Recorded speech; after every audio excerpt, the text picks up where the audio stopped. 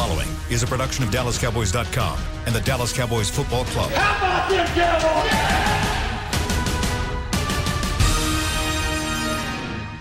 This is Talkin' Cowboys.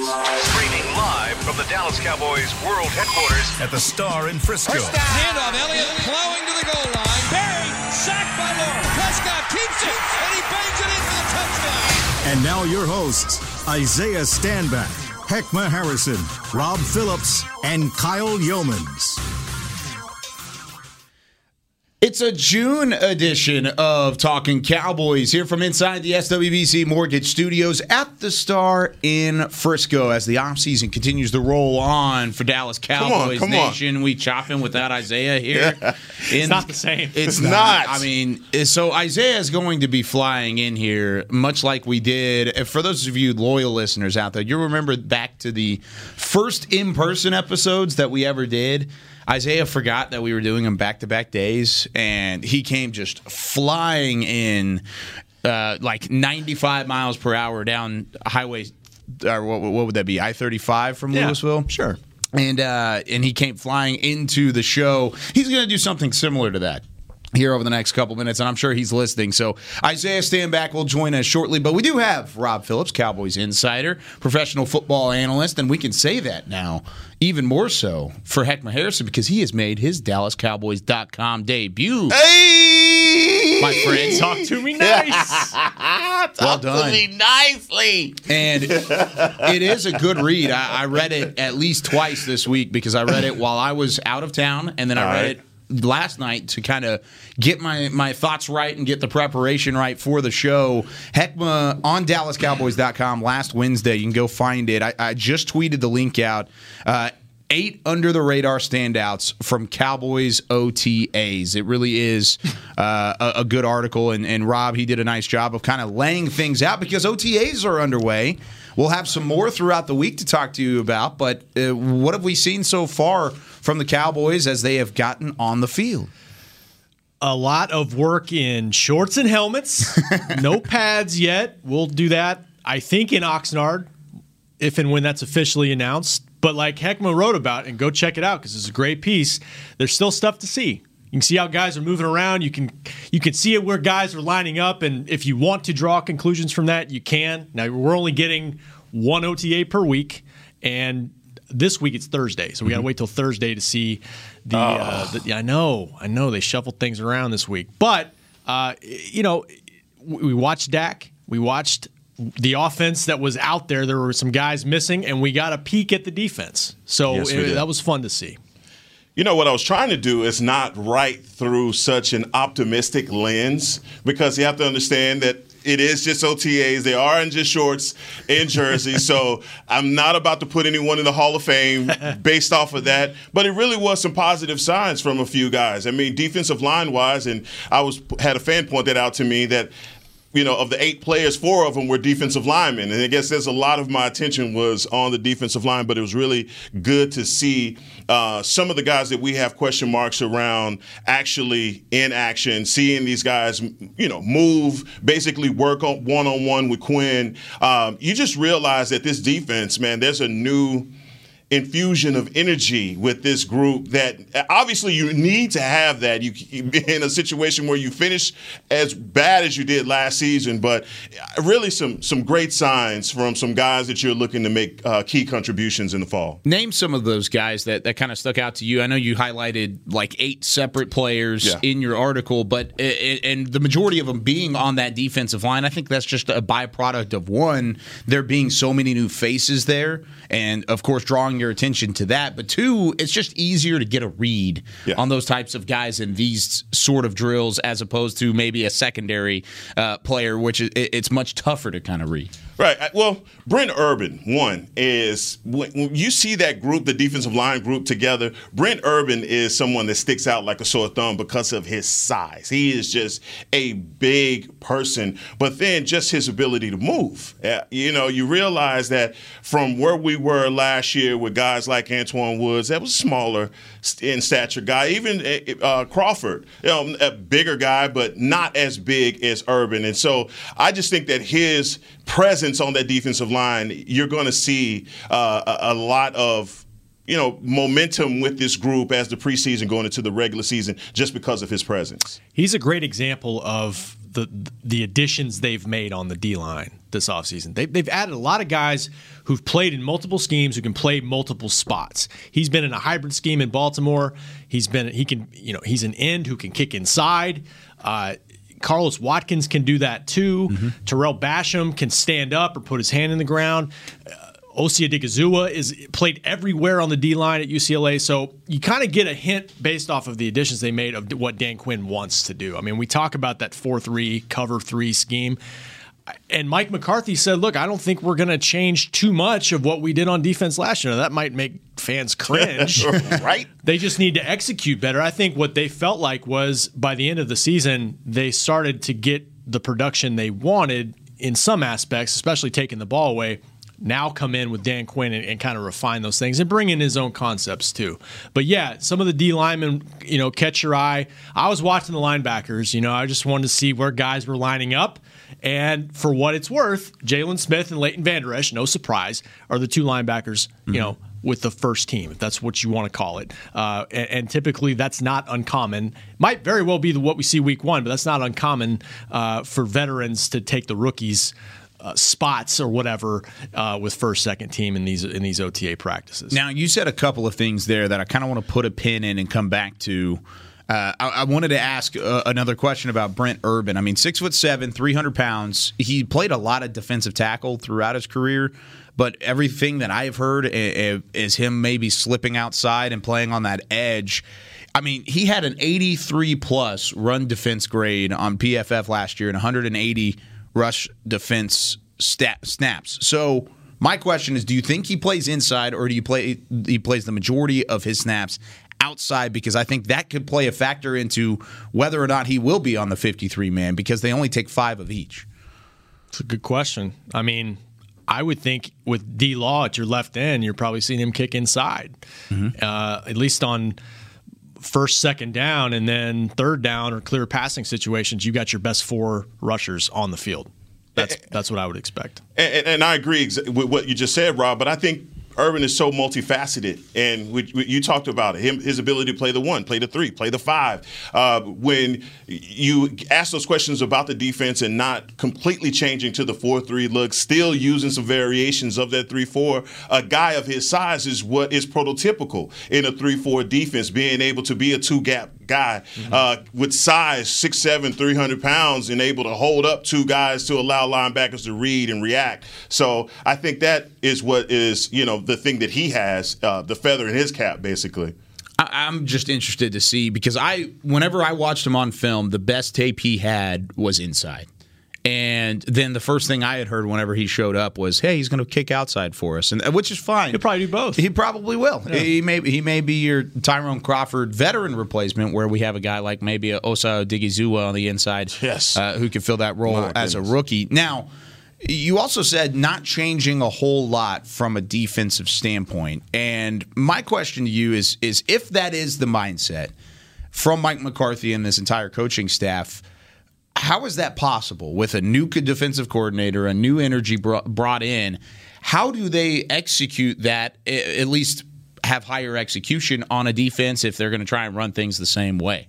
Well, coaches not divulging what they're going to do is pretty much right? atypical of coaches. And so is it just a big smokescreen? I assume it would be. But when you look at the league in general, a lot of teams play a variation of all things. It's all depending on the amount of receivers, to nickel coverages and so forth. So, look, you have to be multifaceted in your defensive approach. No one plays just obviously you have your base that you play, and I think their base is going to be a 4-3. Right? Just all things being considered. Yeah. But they have to be able to play multiple sets versus teams. So I think that whole argument versus going to one over another is just being overblown, because when it comes down to camp, you're going to see all kinds of looks, right up into their first week. Yeah, I just don't think it's this rigid. They're a pure 4-3 base scheme. Every defense in the league pretty much is now a hybrid, where you're doing all kinds of things. And actually, McCarthy said recently, don't get caught up so much in 4-3, 3-4. It's about the techniques. And so, you're going to see a little bit of everything, just like you see from a lot of defenses. And when you look at Dan Quinn's background,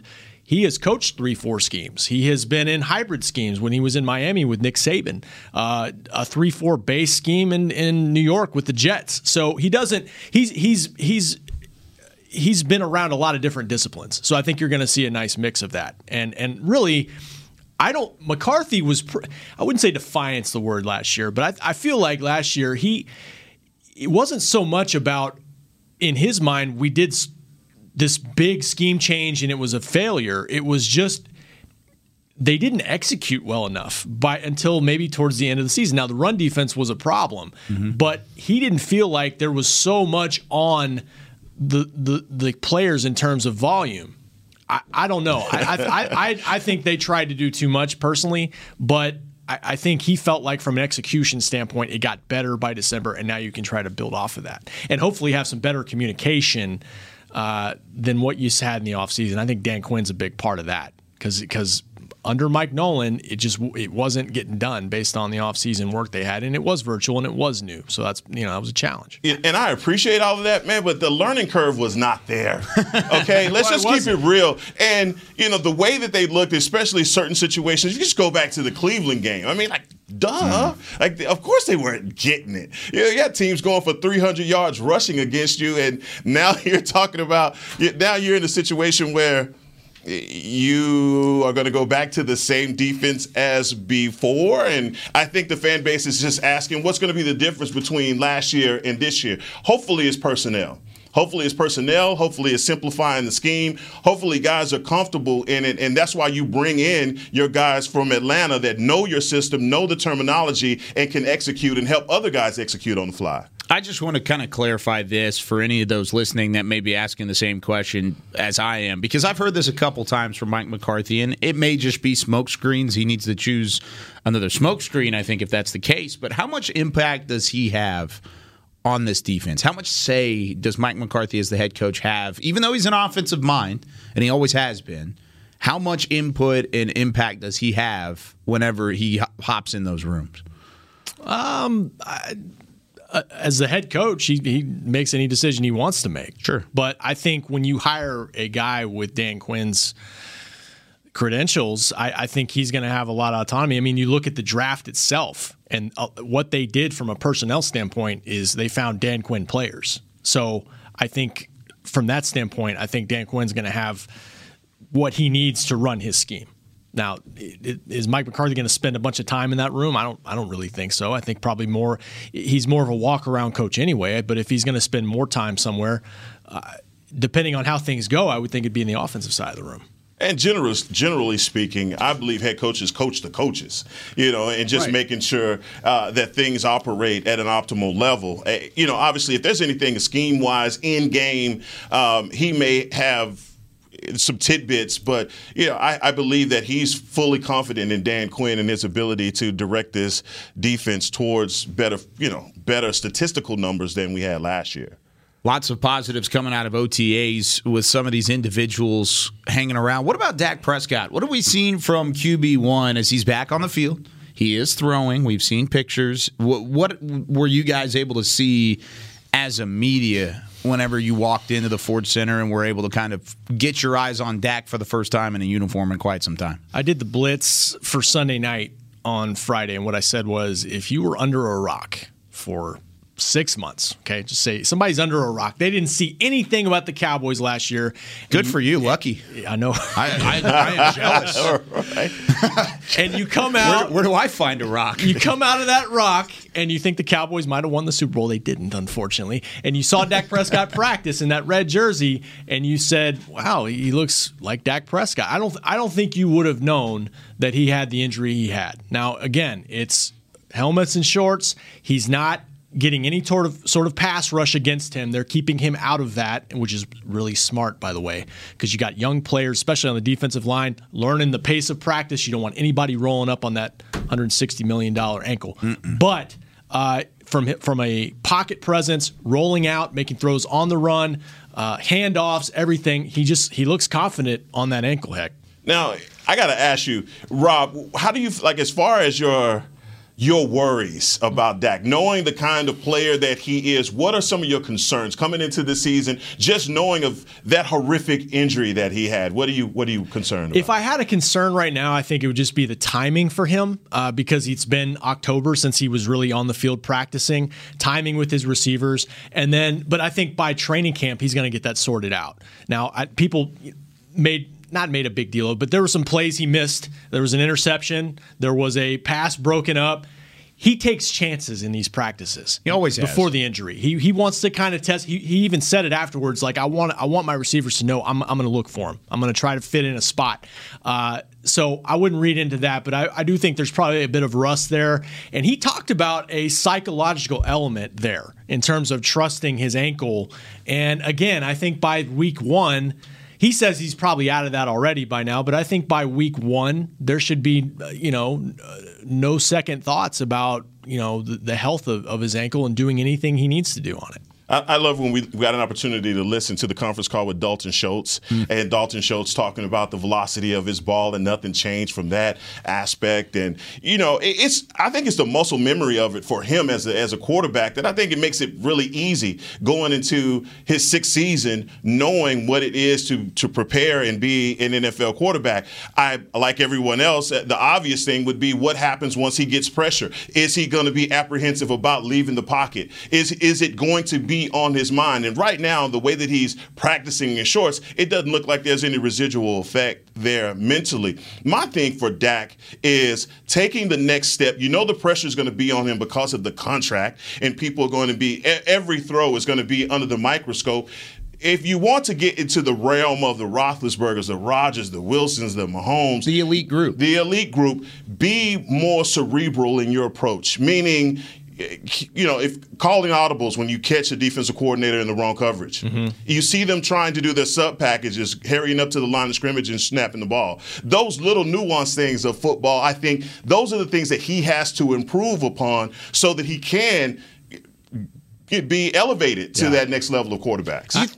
Go for it. Sorry, to piggyback on that, I think by the time Romo got to year 2014, when they got to the divisional round, the Des Catch year, he had completely gained the perfect understanding of his offense. He was like a pilot that had he knew everything there. He'd seen every coverage, and he was perfectly in control of that scheme. And I think for Dak, it's just a matter of continuing to be in that scheme. And I think having Kellen Moore and having that carryover will help him there.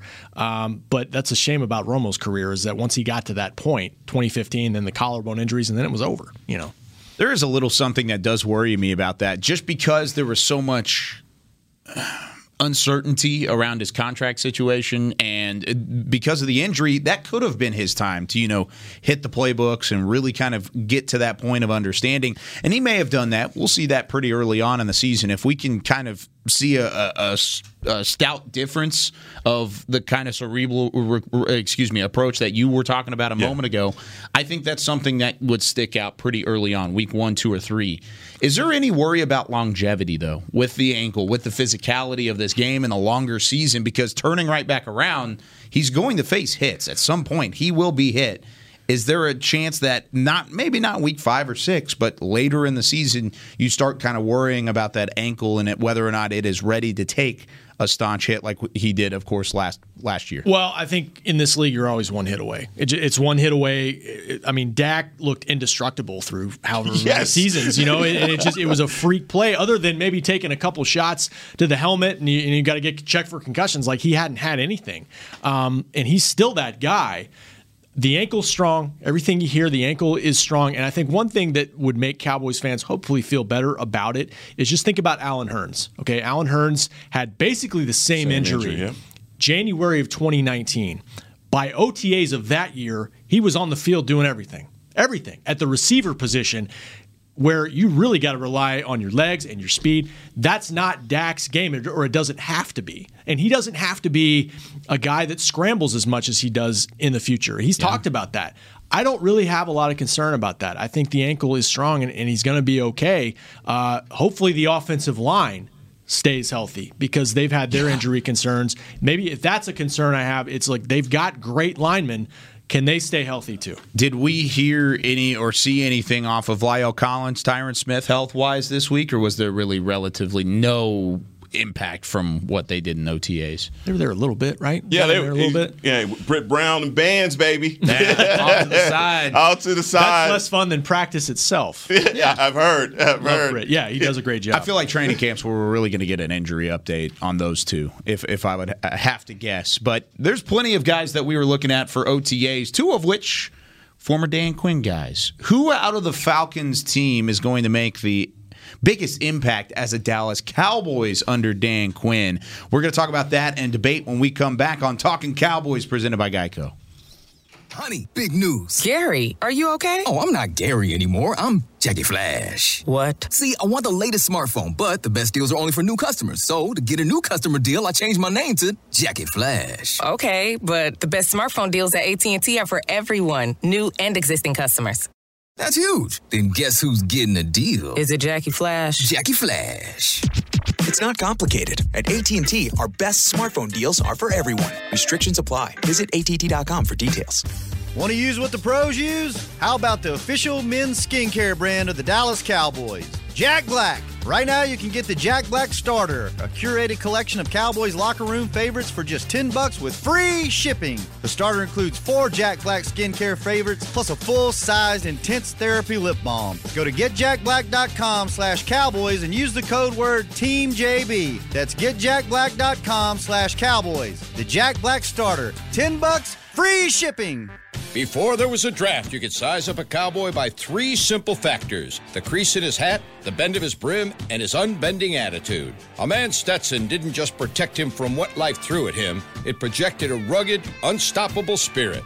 Stetson hats are still American-made with pride right here in Texas. They're still the unofficial crown of all self-respecting cowboys, and Stetson is proud to be on the field with America's team. Find a retailer nearest you at stetson.com/cowboys.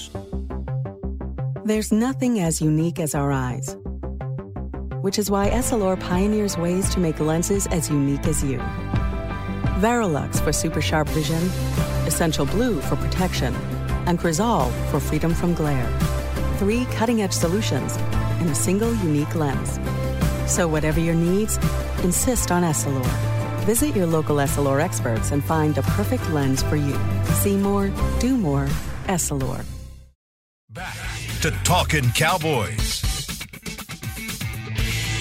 Rolling into segment number 2 here of Talking Cowboys, live and streaming from coast to coast and around the world, live and in person. That's what I was going to say. From inside the SWBC Mortgage Studios, we do have Isaiah Stanback joining us. Oh, yeah, there's a nice smile for the camera. Unbelievable. Did you just want a 4-day weekend? What was going on here, sir? No. See, what had happened was what had happened was when we were commuting from the last show to now, I was coming back from out of the country. Stop it! So what had happened? Stop it! Kids, business. There's been a lot going on, man. Wow. Been a lot going on. So we're not a priority. No, not at all. But that's okay. I thought he was the star, and we. What? Wasn't that what he Gladys Knight and We Are the Pips. Isn't that what it was? But then you reversed it. Isn't that what it you was? just reversed it right now. All you needed was a cape and some smoke the way you just came through the middle right now. I kind of wanted to just bask in it for a second. Nah, don't try and divert this on Kyle. That's you. No, that's right. Miscommunication. That's It was. I take the L on that one. That's on me. I want your car. I want the car you drive because this happened when what was it? Outside the Tostitos. The Tostitos show that we did outside. Yeah. And you just made it smooth. I mean, it was like, I'm not saying you sped over here. I wasn't going to say anything, but there's an underground tunnel. Okay. I wasn't going to tell you about it. Underground tunnel. I don't know about that. That's exclusive. My guy Elon's been working. Okay? Just saying. Boy, I tell you. Goodness gracious. But I was listening to y'all, man. I see y'all talking about it, talking about Dak and chopping it talking up. about, the bands, Britt Brown with the bands. And Those were fun, right? Yeah. I spent too much time on those. Unfortunately. I know all about them. You know too much about him. You know what else you know about? What's that? Whether you're watching from home or cheering in the stands, with Essilor lenses, you can see every exciting play. Book an appointment with your local Essilor experts and find the perfect Essilor lens for you. See more, do more, Essilor. Essilor on Talking Cowboys. Had to have you for that read. Yeah, that's really what I was coming in for. Oh, for sure. Now you can leave. You're out of here. Thanks, man. Hope everybody had a great Memorial Day weekend. Of course, we would be remiss if we did not salute all the men and women of our armed forces around the country who have given the ultimate sacrifice, and those of you who have just served so that we could do things like this and talk freely and speak freely and, of course, enjoy the great game of football. So we salute you, all those servicemen and women out there on this Memorial Day. Talking about, of course, OTAs and running down what OTAs had in store this last week. We will see more this week from Inside the Star. But got a question on Twitter, and this is what we're going to take as our Mailbag Monday segment. The Amir on Twitter, who does great work and has always sent us fantastic questions. He said, which former Falcons free agent will make the most impact for the Dallas Cowboys in year one? And we're going to throw Dan Quinn out on this question because I would still kind of consider him in that group, a former head coach of the Atlanta Falcons who is now the defensive coordinator. But Keanu Neal and Damontae Kazee, of course, both in the secondary, at least while they were in Atlanta. But we might see a couple changes there. Who makes the biggest impact, Rob? And we'll start with you because you had a great piece on Keanu Neal and his switch to linebacker. Thank you. I'll go with him because I think we've talked about identity for this defense and what this defense need. They need an edge. They need a physicality. And you watch tape of him in Atlanta. That's what he brought, man. He brought the wood. He brought some big hits. He brought another run defense stopper. A guy that played safety but was in the box a lot, and he's going to be down more, just like he, in terms of this new linebacker role or this hybrid role, whatever he is. I think he's going to bring more of what they need in terms of attitude and trying to develop a personality. But I think both of them very well could be essentially week one starters. So It's a good question. I mean, KZ probably, on paper, starting free safety. Is that fair? Yeah, no, that's very fair. If he's healthy? Yeah, but when you talk about Neal, one of the things that you just points out is that on the roster has him at 215, 213. He's a lot bigger than that. You could tell that he's packed on some weight, but very mobile. Had an Achilles as well, but you don't see any residual effects from that. He talked about his role on this defense and where he's going to be, and knowing that there's a simplified approach to Dan Quinn's defense and what's going to be demanded of him. And I think that's what handles all of the pressure for these guys. You have a clearly defined role within this defense, and he knows as the rover, as the nickel linebacker, hooks, curls, flat areas where he needs to be. And so the tight ends in the NFL right now just way too good. We go back always to the Levante David because they won the Super Bowl, but what Levante David did against Kelsey was phenomenal, and probably couldn't have been done if the Chiefs are clicking on all cylinders in the Super Bowl. So look, just knowing that he has a grasp of this defense, I think gives him a leg up against everyone else. Yeah, I think so. I think the fact that we're talking about the front seven so much this offseason, I think he's going to have the greatest impact with that, right? I think teams' inability to really drop back, what we're hoping that their inability is to be able to drop back and throw the ball is going to lead to the impact that Neal's going to have, being able to be in that box. And everybody's talking about his size. You don't have to be big. I don't know why this keeps coming up. If you're in the box guy, you need to be big. But if you're outside the box or kind of on the edge, you don't have to be big. You just have to be explosive. And the thing that Dan Quinn's going to ask you to do is play hard and play fast. You just talked about his responsibilities. He has a very detailed responsibility in his defense. He's asked to do those two things, and I think that's going to be the expectation. And I think he'll be able to deliver on those things. And I'm sorry, go for it. No, people asked the question to him about coming from safety to linebacker, and if there was going to be any problems with doing that. And he pointed out, I've been a linebacker my whole career. I was a linebacker in high school. I was a linebacker in college, and so making that move, I think, it's not enough. I guess people are making too much of it. Yeah, very much so. I mean, when you think about the safety position, I don't know how much people really understand. When you're playing safety, by the time guys get to you, they're at full speed.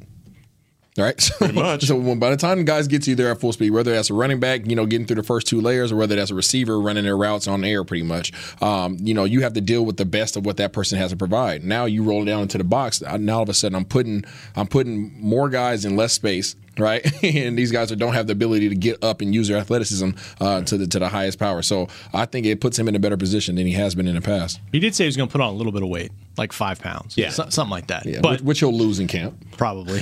Probably. So, that'll be camp weight shedded. Yeah. Now, does it worry you at all, his injury history? ACL tear in 2018, torn Achilles in 2019.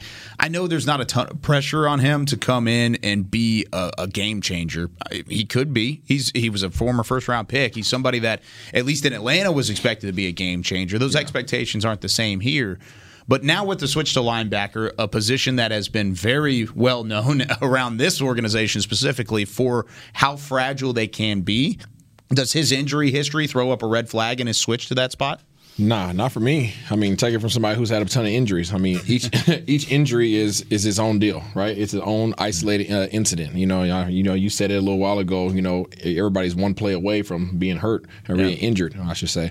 But in regards to him and his Achilles, I mean, I've had the Achilles, right? I came back bigger, faster, stronger. So wow. That's the technology, science, all this stuff, medicine has come so far. These guys, and the type of player he is, he plays with his hair on fire, right? So you put him in that box and say, hey, go, go, he's going to do that. So I don't think that the injuries, whether it's Dak or whether it's Collins or whether it's Smith, it doesn't matter. Everybody has a chance to get injured. You just pray and ask, that it doesn't happen. Well, we're going to have to definitely just rethink Achilles injuries altogether because DeMonte KZ, I had to stop and I had to ask myself, wait a minute, didn't he have an Achilles? He's a guy that you think is going to be on the sideline with Brett Brown working on bands, getting himself ready for camp, and he's out there flying around. Yeah. And so, maybe, like I said, modern medicine, man, is phenomenal, and guys' ability to not have an injury like this be not a death sentence, but something that holds your career back for years before you can get back on the ground again. Barry Church came back better player after his injury. Neal, I think he played 15 games for Atlanta last year. Yeah. So I think those injuries are behind him. He did have an ACL, I think, the year before that. To me, you're looking at KZ coming off the year before, but he looked good. To Heck's point, he looked good in this workout. A little bit of surprise that he was doing as much as he was. So no, I don't think there should be any real concerns about, especially Neal's injury. Well, specifically talking about Kazee, 9 snaps short of 1,000 in 2019. I mean, he was a heavy usage in that Atlanta secondary, and it was his best year by far. Had an 80 straight-up PFF grade in 2019, allowed 10 receptions on 19 targets, which is just over 50%, of course, for those of you math nuts out there listening. 880 of his snaps came at free safety. So you mentioned in the beginning of the segment, is he your free safety right now? Because I keep seeing on Twitter, and a lot of people are saying that there's not a free safety on this roster. I disagree. I think DeMonte Kazee is your free safety right now, alongside Donovan Wilson, who could also play a little bit of the free. He's the strong, but he can play some free as well. How flexible is that position right now as we look at it today? I think they've got some guys. I think they feel better about that position personnel-wise than they did last year. Now we'll see. We'll see. I mean, we got to camp last year. They felt pretty good about HaHa Clinton Dix. Yeah, exactly. Wow. Exactly. They did. Woo! Exactly. That's a zinger. He just throws it right in there. Week into camp, he was on the sideline, and then he was cut by midseason. Did he make it out of training camp? No, he didn't. I'm forgetting. Yeah. There were a couple other guys that made it out of training camp, but didn't make it through the season. Exactly. So Daryl Worley. Dontari Poe, Everson Griffin traded. Oh, my gosh. Not the best free agent class. Didn't work out. But look, Dan Quinn guys, I think having an understanding of his scheme is important. Jerron Kearse is somebody that they think, you talked about the ability to cover tight ends from that safety position. They think he can do that. He was actually running with the ones last week. He was. Donovan Wilson, they're mixing and matching at this point. I wouldn't read anything into that. But, yeah, I think they feel a little bit better about the personnel that they've got compared to last year. We'll see what happens. It's very, very early. So, Isaiah, what are realistic expectations? Because the last thing we want to do as a show is get ahead of ourselves, kind of like we did last year where we were writing up a Defensive Player of the Year trophy for Everson Griffin. Everything but the inscription was already done on that thing by the time he got signed. So we had like party hats and balloons. Yeah, we were partying. Where do the expectations lie for both of these guys, Kazee and Neal? We've talked about them and where they fit into the scheme. Of course, they've got a head start there. Yeah. Should we expect them to be starter caliber? I think you can expect them to be starter caliber just from the standpoint of the leadership, right? Where they're coming from. They understand the concept. They understand exactly what, Coach Quinn's putting down, so, Right. But in terms of being just your longevity guy who just plays, all 70 snaps, I don't see that. I don't see that whatsoever. I think at the second level, we're going to be seeing, a whole bunch of guys coming in. I think in the secondary, we're going to be seeing a little rotation as well. We got 6'4" Israel sitting back there, that we can't forget about. That dude's a beast. I cannot wait to see him with pads on. So I think that you have the resurgence of some of these young guys that are coming in here that are going to be fighting and being competitive. This environment is going to change. The environment is going to become a lot more competitive. So I think you'll see the leadership being asked of those older gentlemen, and then these young guys coming in and challenging them. And I really believe that the strength of this defense may be in some of their sub packages and bringing in, fresh guys and Israel, the rookie going in at free safety and just mixing it up with the different looks, but having guys like Kazee and Neal on your team to be able to let the learning curve be a lot less for your younger guys. That's where I think that the divide is made up. It's just being able to get these guys coached up on the field and answer some of these questions in real time that obviously you'll get in the classroom as well, but just realizing where we are as far as how athletic the linebacker room is now, how much more athletic or how much more confidence you have in the safety positions. I mean, all of those things I think are relative, but again, let's slow down, gym shoes. Let's not do it again. Let's not do it again because we know that during camp, a lot of this in live action. Right now, it's all friendly fire, but when it comes down to live action, that's where we're going to see some of these guys, make separation. Get the pads on. Oh, yeah. That's going to be a big key to whoever has some success whenever training camp does come around. So we only have a couple more shows prior to our little break that we normally take in the middle of the summer. So we're going to already start kind of looking ahead a little bit to training camp and maybe some crowded rooms that are going to have to be addressed with questions quite like the ones we just talked about. Who are those crowded rooms? What are those crowded rooms, and who is going to make it out of that when we return here on Talking Cowboys, presented by Geico? The Cowboys way, where 16 Hall of Famers and 5 championships shows us what success looks like. Where turkey is always the second best part of Thanksgiving Day. Where we are all defined by one single thing, the star. Where we as fans know it's our job to keep the tradition going.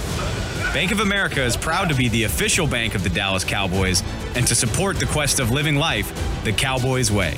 Copyright 2020, Bank of America Corporation. Honey, big news. Gary, are you okay? Oh, I'm not Gary anymore. I'm Jackie Flash. What? See, I want the latest smartphone, but the best deals are only for new customers. So to get a new customer deal, I changed my name to Jackie Flash. Okay, but the best smartphone deals at AT&T are for everyone, new and existing customers. That's huge. Then guess who's getting a deal? Is it Jackie Flash? Jackie Flash. It's not complicated. At AT&T, our best smartphone deals are for everyone. Restrictions apply. Visit att.com for details. New Dr. Pepper Zero Sugar. You deserve it. I do deserve that. You deserve decadent flavor without sugar. And a day at the beach without sand getting everywhere. And a relaxing bath that your children don't interrupt. I deserve all that? It's really just a visual metaphor for Dr. Pepper Zero Sugar. Everything you want, nothing you don't. A visual metaphor on the radio. I do deserve that. Dr. Pepper Zero Sugar. The zero you deserve is finally here. Hi, I'm Clint Tillison with United Ag and Turf. Cooler weather makes it easier to work outdoors, and we can make it even easier. With our Buckaroo package that features a 3025E 25 horsepower tractor with a loader, rotary cutter, box blade, and a trailer for $295 per month. And the price you see is the price you'll pay. No surprises. What could be easier? Visit UnitedAgAndTurf.com. Offer ends February 1st, 2021. Restrictions apply. See dealer for details. Now let's get to work. Back to Talking Cowboys. Dallas Cowboys football and Dallas Cowboys cheerleaders dance youth camps are back this summer for athletes and dancers of all skill levels. 2- and 3-day camps are available with new dates added at AT&T Stadium and the Star in Frisco. Spots are limited. Register today at DallasCowboys.com/academy. A very giggly group of Talking Cowboys analysts. It's Isaiah, boy. Isaiah cold water over here, boy.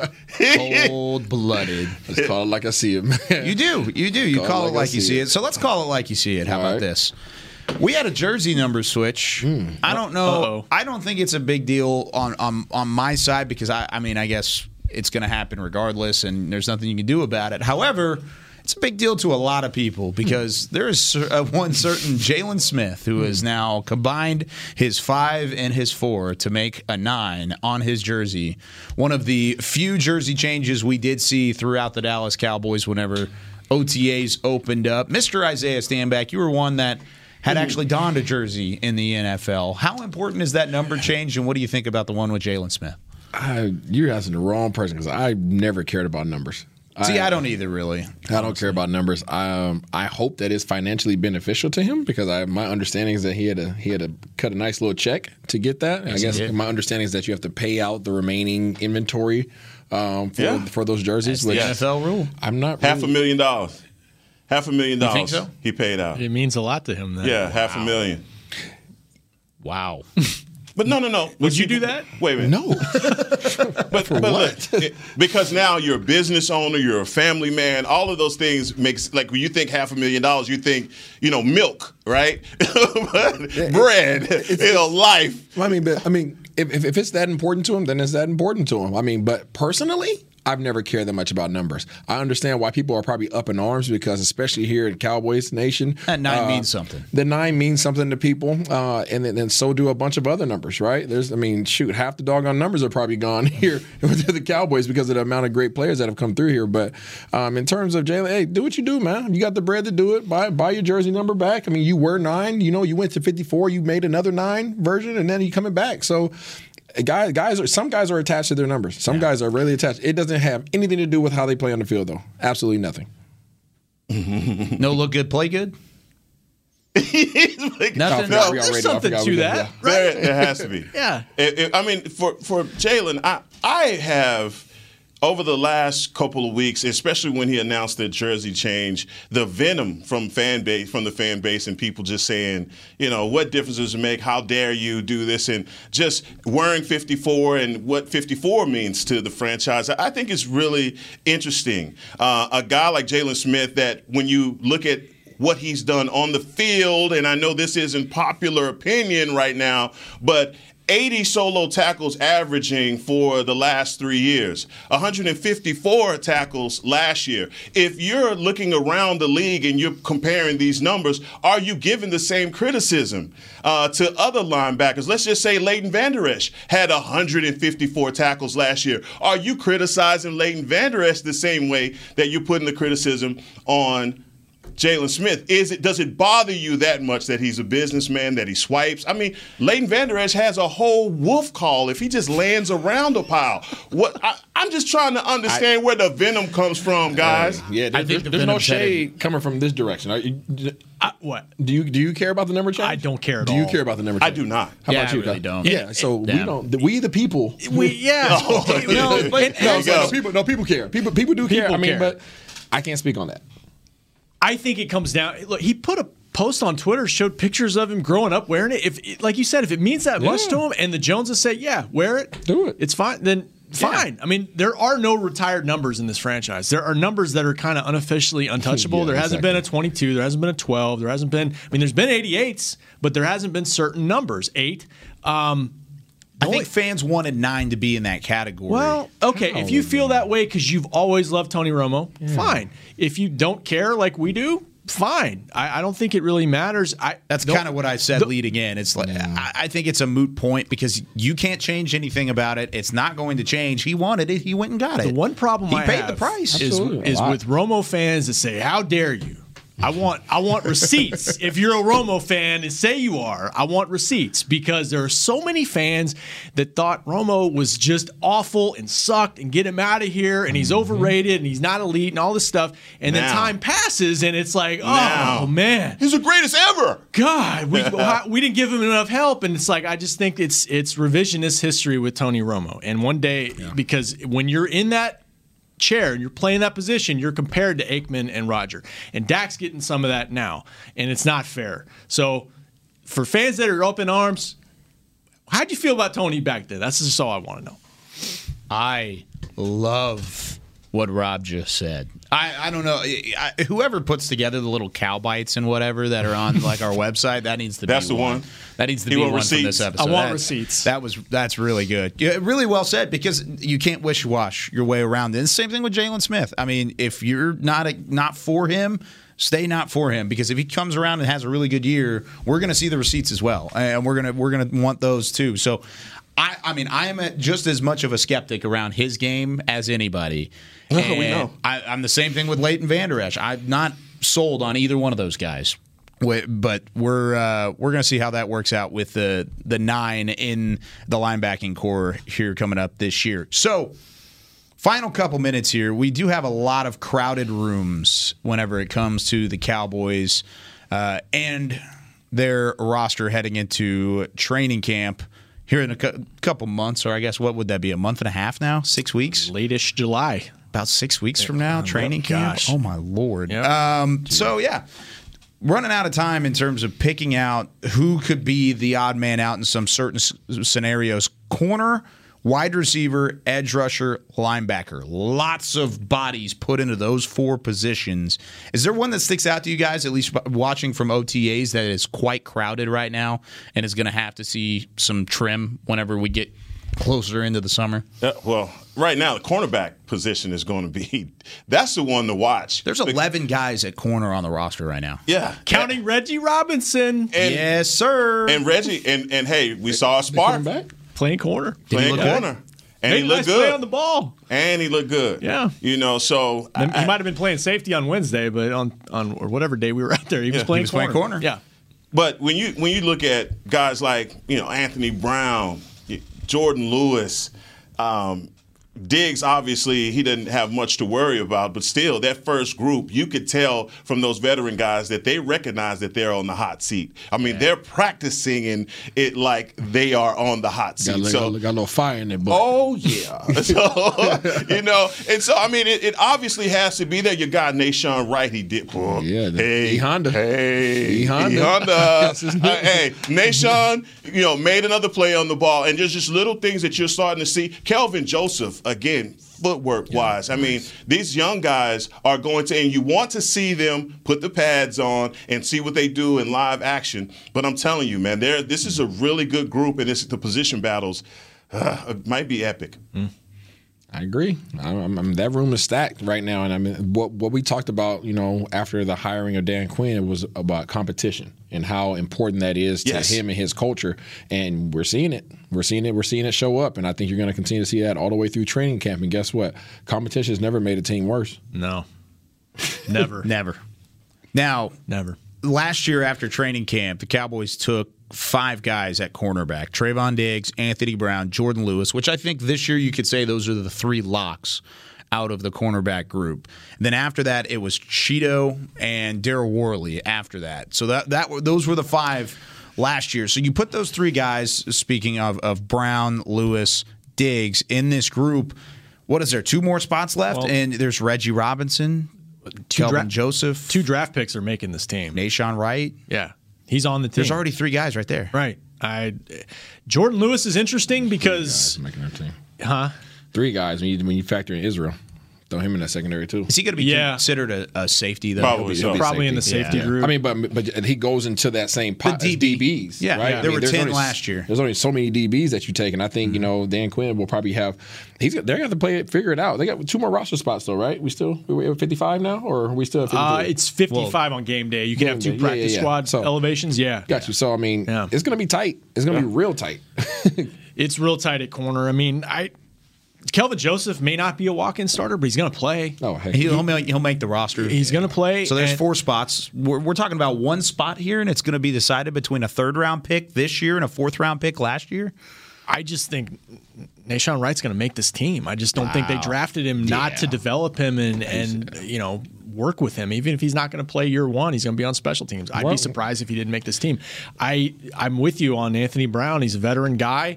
Diggs, obviously a starter. Jordan Lewis is interesting because he's played different spots. I mean, he's been in the box. He's been safety some. Like, could they move him around maybe? And maybe that gives you some flex at the corner position. But, yeah, it's going to be interesting. I think they're probably going to take 6 this year, right? There's a chance they take 6 corners, and then one of those is maybe like a DB corner hybrid type thing, like safety corner goes back and forth, like you said, maybe with a Jordan Lewis or maybe a guy like Reggie Robinson, who has now, of course, spent a year in both categories. What about wide receiver on the offensive side of the ball? We've talked a little bit about that spot previously, but can any of these guys, at least based off of what you've seen so far, challenge the likes of maybe a Cedric Wilson or a Noah Brown? Nothing. Isaiah's just shaking his head. Yeah, I'm waiting on the wide receiver extraordinaire, Super Bowl champion. Tell me something. It's not great radio. I don't want to say too much before training camp. Based upon what I've seen, I don't see anybody challenging their spots currently. Okay. We'll see once training camp shows up. We'll see once Pittsburgh steps on the field. We'll see what guys bring to the table. Because special teams is going to be a big part of that as well, and that's really what you're going to see, their impact in those areas as well as playing just receiver. I think Cedric Wilson would have had a huge training, or I mean, he did have a huge training camp, but I think he would have had a huge preseason last year if he would have had the chance. Yeah.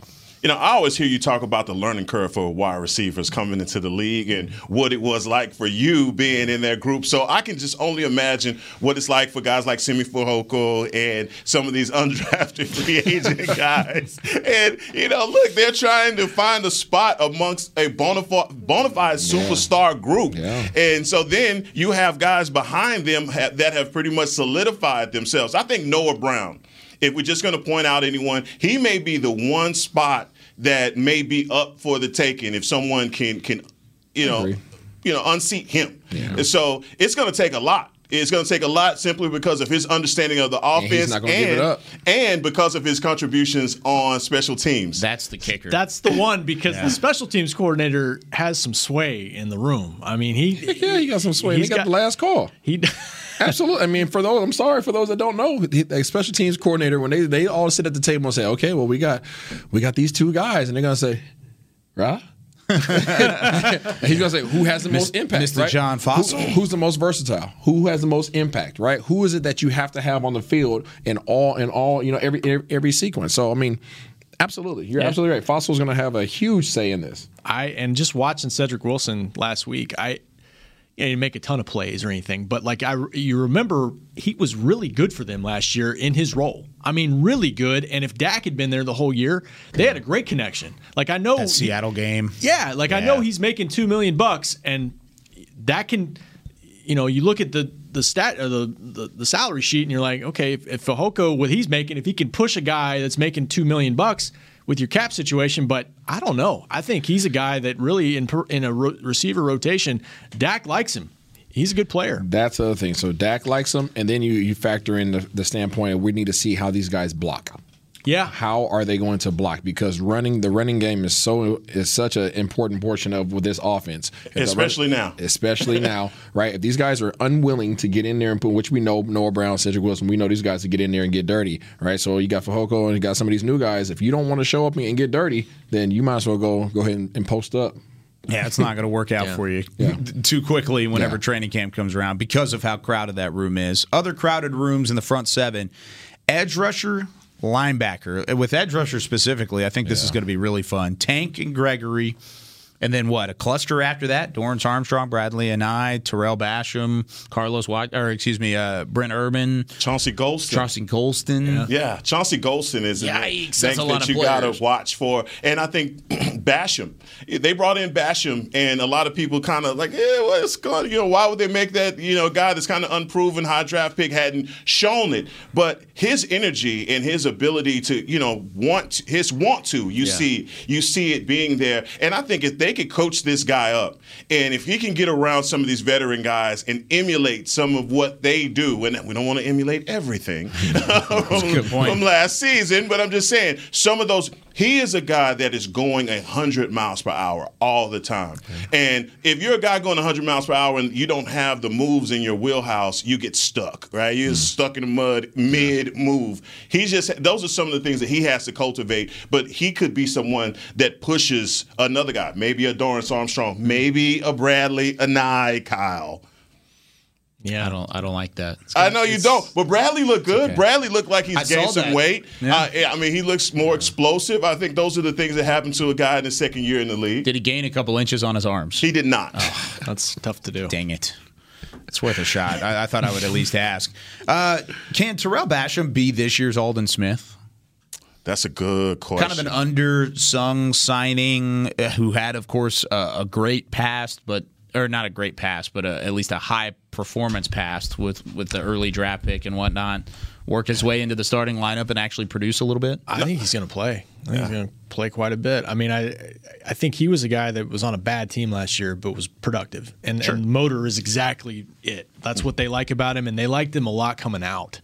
They knew about him coming out of the draft. So I think he's going to have a defined role. And maybe, I don't know if he's going to play as much as Aldon did, but he's going to be in the rotation. I'd be shocked if he wasn't. I think that would be that's a fun one to look out for, because I think he, as compared to the draft picks, I mean, with Chauncey Golston and some of these other guys, he's one of the last talked about. And I think he should be one of the first talked about right after Tank and Gregory, right in that defensive line group. So we've mentioned some of these position groups. What about offensive coordinator, gentlemen? Because we do have another voice in the pile this year, in the room this year. Come on. It's the second week in a row. Ben McAdoo. Pressure on Kellen Moore, maybe? I mean, of course, McAdoo was pretty decent as the offensive coordinator for the Giants in 2014 and 2015. Kellen Moore has to improve when it comes to the red zone. Bottom line, that's where his weakness is. McAdoo was pretty good in the red zone during his time in New York. Isaiah, you gave me a little smirk whenever I mentioned Ben McAdoo. What you used know to play about for the Giants, huh? It wasn't during that time, though. It was not during that time. Yeah, we're going to see what Mac will do, because, we're going to see what he does. Hired as a consultant, by the way. Absolutely, yeah. He's a consultant, and I honestly don't know how influential consultants are when it comes to the team. I have never been in a position where there was a hired consultant. Now, there were other guys around, but we'll see. Maybe he just be kind of a big brother to Kellen Moore. Maybe it's somebody he can lean on. I don't know Kellen Moore enough to know if he's somebody that would ask. That would kind of step up aside of himself to ask for others' opinions or other point of views. But somebody who's been around the league for a little bit, maybe it never hurts to have another voice around, unless they're just really trying to overthrow what you're doing. So I don't have much to say aside from, hey, it's another brain in the room. Man, that's a political answer right there. You like that? That's how you run for a position. No, that's the mayor. I don't think it's political, though, because we don't really know what he's going to do. We don't really know his role. What does consultant mean? I don't really know. Rob, we have consultants out here coaching the linebackers. So, there's all things being considered equal. I think we have to look at that and absolutely look. When you talk about his success and what he was able to do in New York, right? Red zone specialist, if you want to call him any of that. Kyle last week talked about the creativity of the offense kind of lagging. Maybe that's where he comes in and gives some pointers. I think Kellen Moore, obviously, he's unbothered either way it goes, because he should be. It's his job, right? Yeah. And he recognizes in the personnel and the guys that have played under him believe in him. Hadn't heard anything to the contrary around here. So whatever McAdoo is going to do, it's going to add. It's going to be adding to what we already have, not taking away. I agree. Another set of eyes, sounding board, whatever you want to call it. You mentioned linebackers. I was thinking the same thing. George Edwards, accomplished coach, available. Brought him in last year. Now, that was a coaching role, kind of helping with the linebackers. I think in terms of helping with Dak, helping maybe even some of the game planning stuff, maybe he's going to be involved there. But Kellen Moore just got a contract extension, man. Yeah. He's good. There's no threat there. I mean, if it is, it's not Ben McAdoo, I don't think. No, I said, it's just you're sitting in a meeting room. You know, you have Dak Prescott, you got Kellen Moore on one side, you got McAdoo on the other side, and Kellen Moore is coaching up Dak, and all of a sudden, McAdoo taps him on the shoulder and is like, "Hey, check this out." That's it. That's what I foresee, and then maybe in the game planning, he says, "Hey, how about you guys think about this?" Yeah, that's it. That's all I foresee him doing, but we don't know. He's been with McCarthy three different spots. Yeah, that's his boy. Yeah, and that's what coaches do. Right? That's what coaches do. They help out their friends. That's called the coaching tree for a reason. Shake it, a guy falls out. That's Ben McAdoo. Here we go. Ben McAdoo's going to be in training camp. He's going to talk to Michael Gallup. He's going to be like, "Hey, Michael, do the one-handed catch thing over the top of a Cowboys DB." Hey, Rob, I'm just right on the corner of the end zone. We didn't get a text message when he was on ESPN. I was going to say, pull us back. This side of the room is non-ESPN. Yeah, that side of the room is ESPN. You see the segregation? Wow. Wow. I mean, did you get an invite? I did not. I did not either.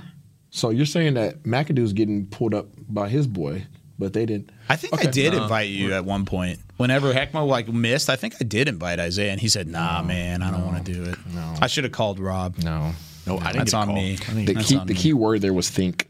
Look, and the thing is, and the thing is about it is you have to show some professionalism and be on time the first time in order to get up. Wait a minute. I knew it was coming. You don't have to go 100 miles per hour in your Tesla. What's going on with the state troopers around here, man? Somebody get this guy a police escort. Man, I told him I knew somebody who worked for ESPN. You better use it. Oh my gosh, two guys. Two guys. Yeah. So let's just go. Not you. That side of the room. You're going to be a lot slower on the way back while driving. Please. Speed limit. I went the speed limit over here. Oh, that's going to do it for us on Talking Cowboys. Oh, good. Thank you for sticking with us here over the last hour. Hope you had a great weekend. We will see you regular time next week, Monday at 11:30. And, of course, that is subject to change because I don't know what the actual schedule is moving forward whenever it comes to upstairs. But we'll figure it out. 11:30 tentatively next Monday here on Talking Cowboys. For Rob Phillips, Isaiah Stanback, Heckma Harrison, Scott Purcell, Aaron Gonzalez, and Chris Beam in the back, I'm Kyle Yeoman saying so long. We'll see you next week on Talking Cowboys. This has been a production of DallasCowboys.com and the Dallas Cowboys Football Club. How about this, Cowboys? Yeah!